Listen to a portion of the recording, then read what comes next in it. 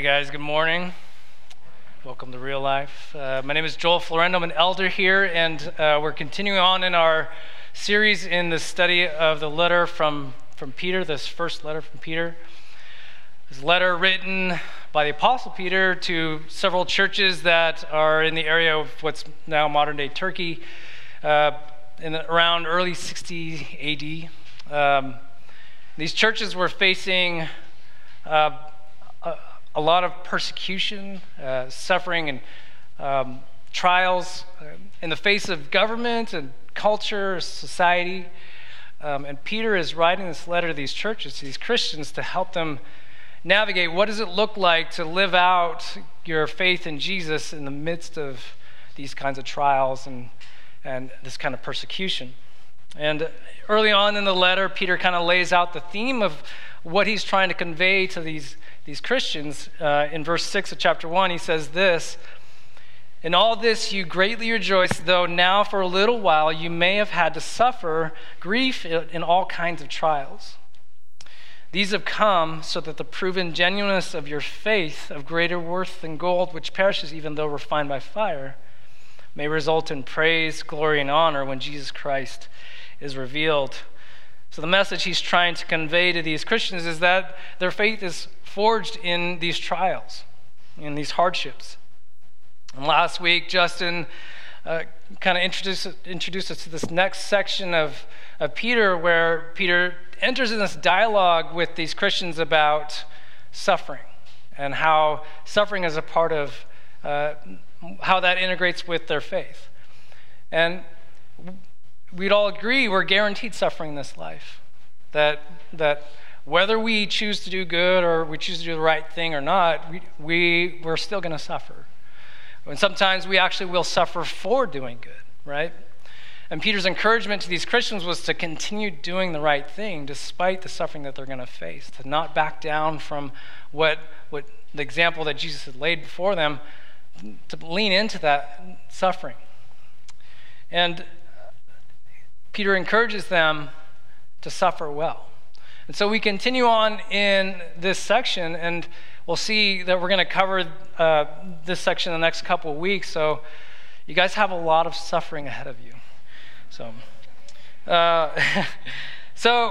in this next part of this letter, there's Peter makes this statement that the end of the world is coming, and I think that the idea of the end of the world is closely tied to our suffering for us as Christians, because for us it signifies the end of our suffering, right?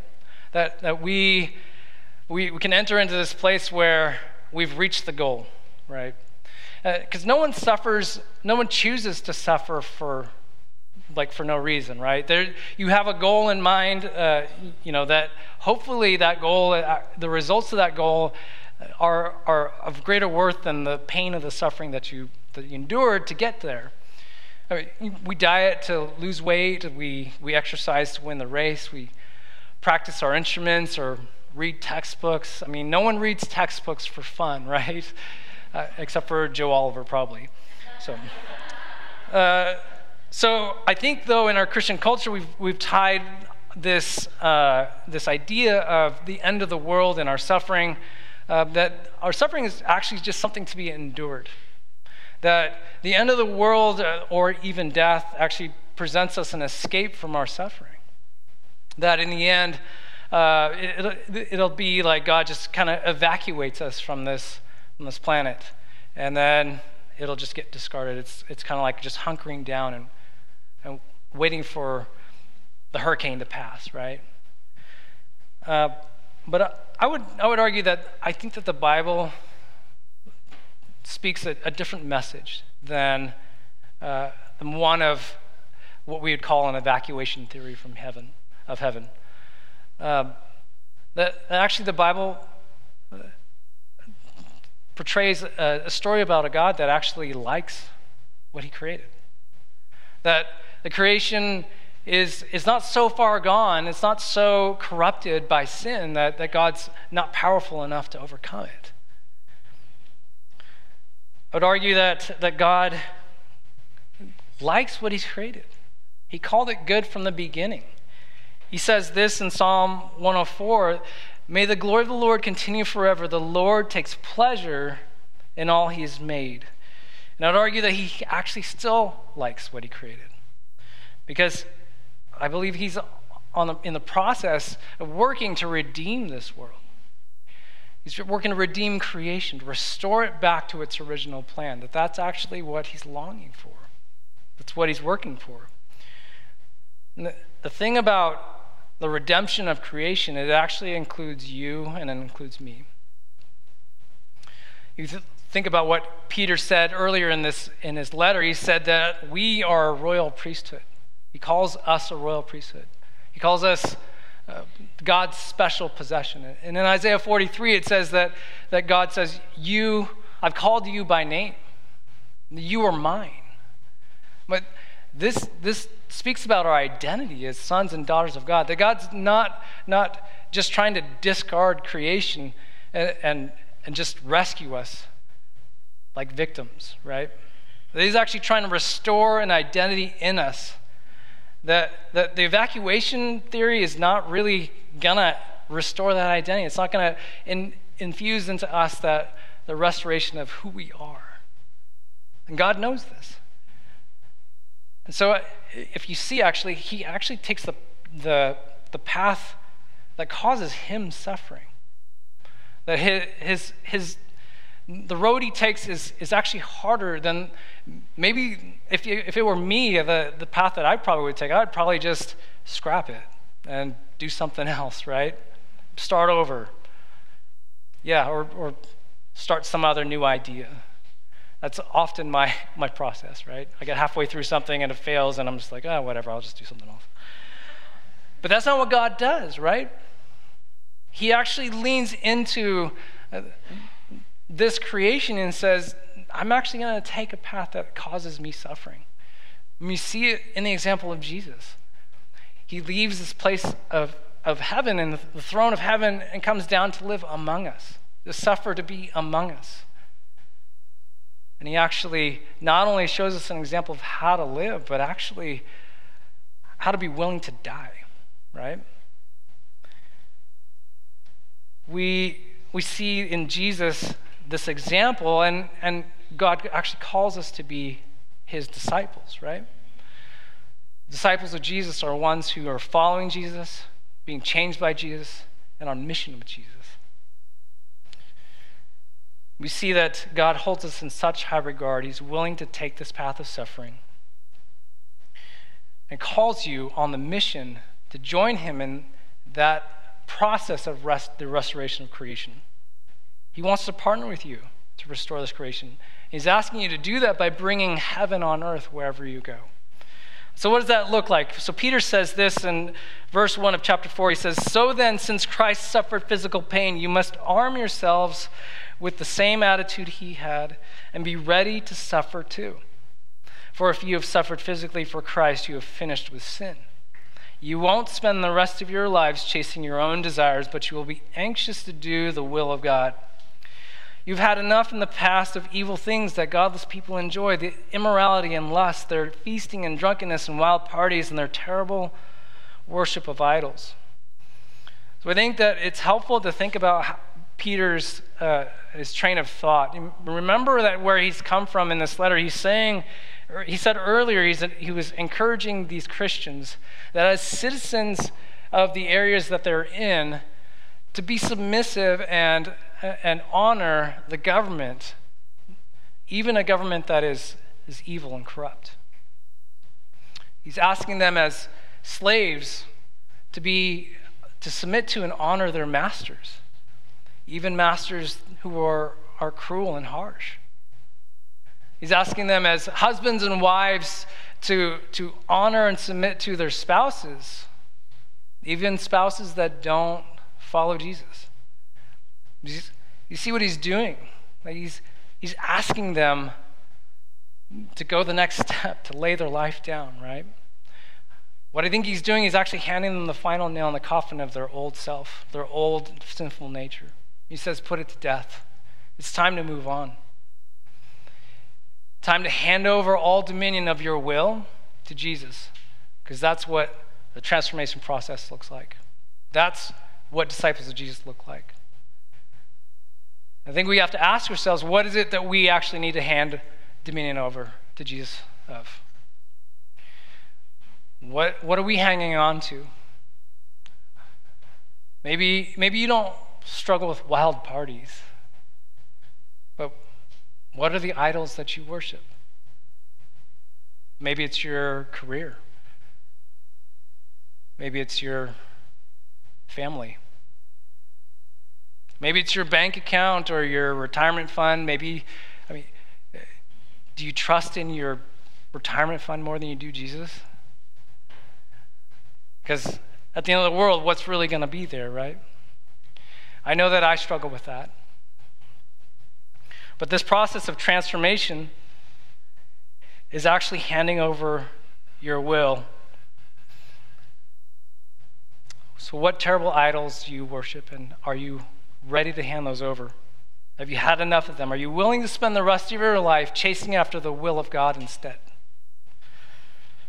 Because remember that the will of God actually is the restoration of this creation. Transformation is not about not having wild parties. It's not about not having fun. Because that's a evacuation mindset. Transformation is about partnering with God to restore this earth. Peter goes on to say, of course your former friends are surprised when you no longer plunge into the flood of wild and destructive things they do, so they slander you. But remember that they will have to face God, who stands ready to judge everyone, both the living and the dead. That is why the good news was preached to those who are now dead. So although they were destined to die like all people, they now live forever with the Spirit of God. So these Christians, they're struggling with how to relate to their old friends. And maybe some of you are going through this same kind of thing, that you've stepped into this decision to be a disciple of Jesus. And now, how do I relate to my old friends? And now actually I'm facing some kind of persecution from my friends, people that I used to hang out with.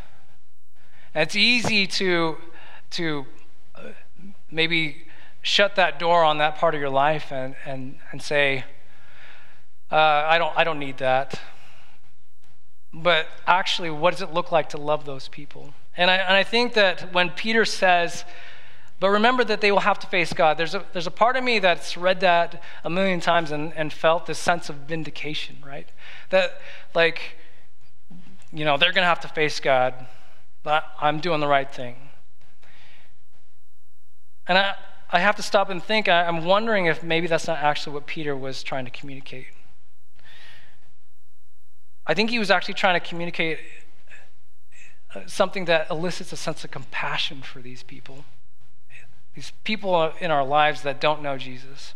Because remember what he said earlier in chapter 2. He said, "Dear friends, I warn you as temporary residents and foreigners to keep away from worldly desires that wage war against your very souls. Be careful to live properly among your unbelieving neighbors.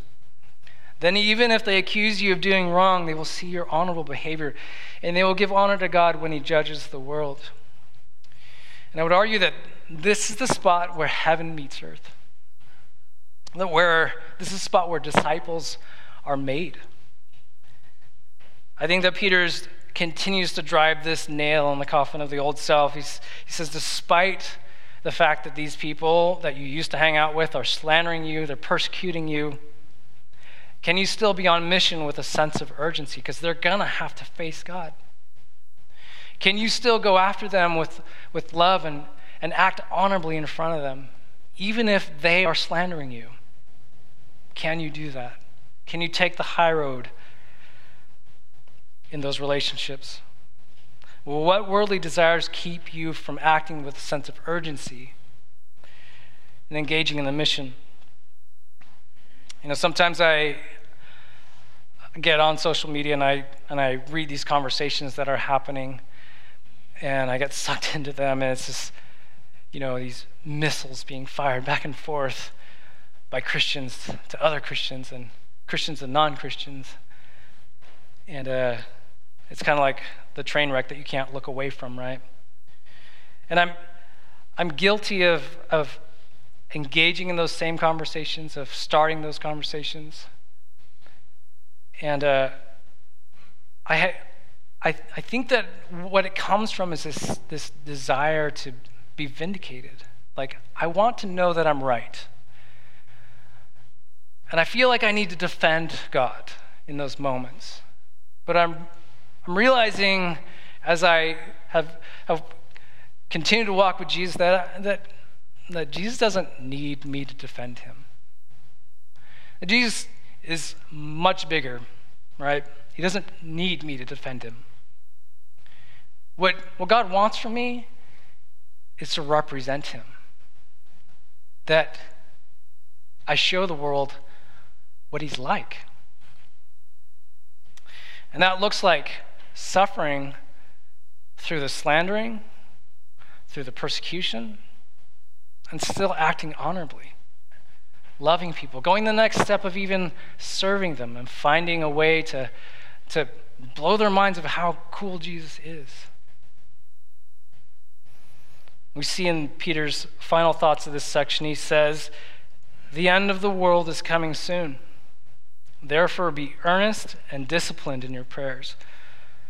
Most important of all, continue to show deep love for each other, for love covers a multitude of sins. Cheerfully share your home with those who need a meal or a place to stay. And God has given each of you a gift from his great variety of spiritual gifts. Use them well to serve one another. Do you have the gift of speaking? Then speak as though God himself were speaking through you. Do you have the gift of helping others? Do it with all the strength and energy that God supplies. Then everything you do will bring glory to God through Jesus Christ. All glory and power to him forever and ever. Amen." So when he says the end of the world is coming, does that elicit in you a sense of urgency?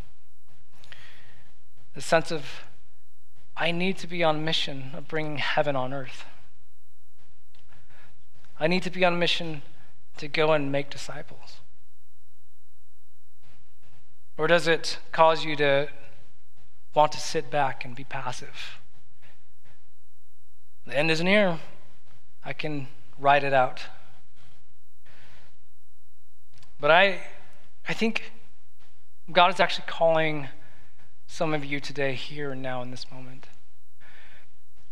You've been a Christian for a long time. You've been following Jesus for a long time, but you've never actually taken a step of being on mission with Jesus. And today is the day to actually transform.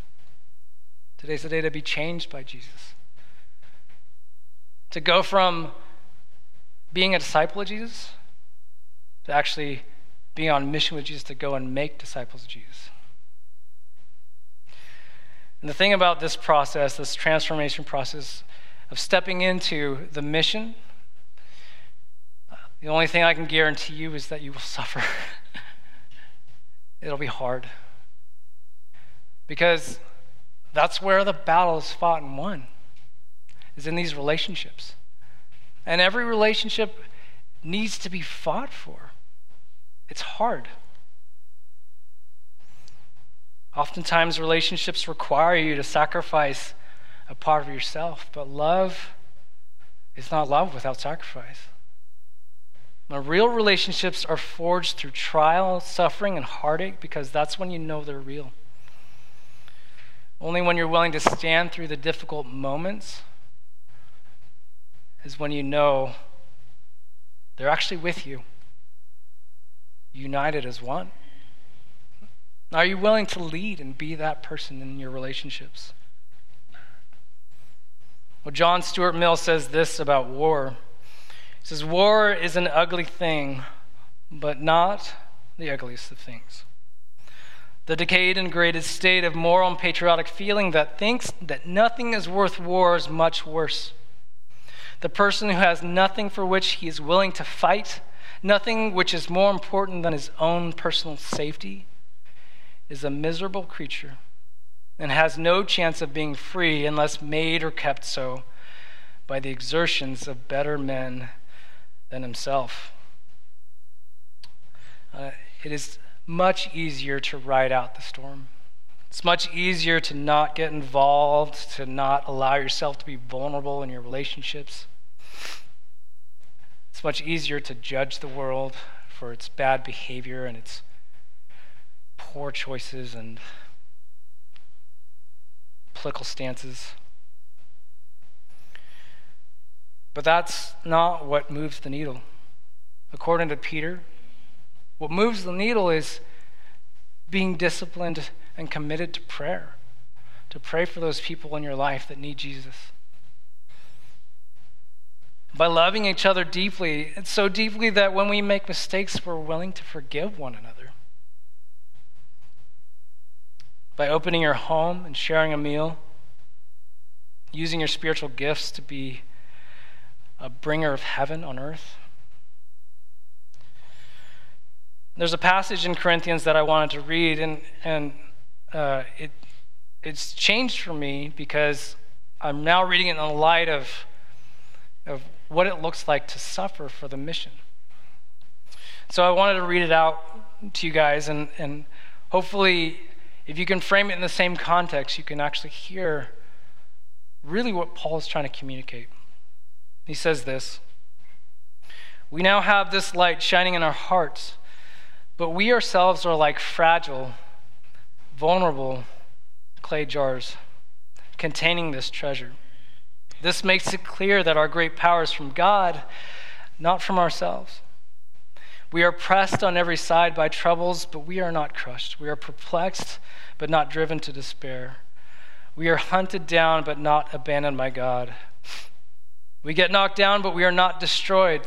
Through suffering, our bodies continue to share in the death of Jesus, so that the life of Jesus may be also seen in our bodies. We live under constant danger of death because we serve Jesus, so that the life of Jesus will be evident in our dying bodies. We live life in the face of death, but this has resulted in eternal life for you." Paul understands that the mission is not about his comfort. It's not about how safe he is. It's about bringing heaven on earth for these people. Verse 13, "But we continue to preach because we have the same kind of faith the psalmist said when he said, 'I believe God, so I spoke.' We know that God who raised the Lord Jesus will also raise us with Jesus to present us to himself together with you. All of this is for your benefit. And God's grace reaches more and more, and as God's grace reaches more and more people," this is disciples making disciples who make disciples, "there will be great thanksgiving, and God will receive more and more glory.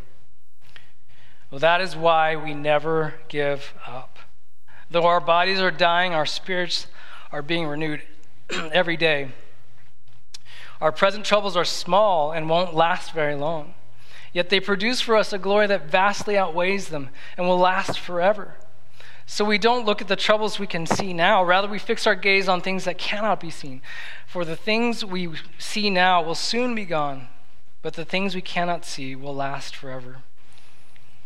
Paul knows our present suffering we endure, loving people, serving them, bringing heaven to them, is nothing compared to the eternal reward of seeing God's kingdom here on earth. I think if we measure success by any other metric than how closely we follow Jesus, how committed we are to his mission of making disciples, we've missed the mark. We're on some other mission. We're doing something that God never actually asked us to do. And I think that God's vision of the end of the world is not of us being victims narrowly escaping a hurricane, but actually as soldiers, battered and bruised and with bloody knuckles, coming home victorious. Because we refuse to accept any other outcome than to see God's mission completed successfully, heaven on earth. So as we move in our time of communion, I'd like you to consider a couple of things. Do you know what you're suffering for? Is it suffering for good, for going and making disciples, bringing heaven on earth, being on mission, on the mission that God has actually called us to? And what is your next step in following Jesus? What is Jesus calling you to and partnering with him that actually moves that needle, that goes and makes disciples? So go ahead and consider this today.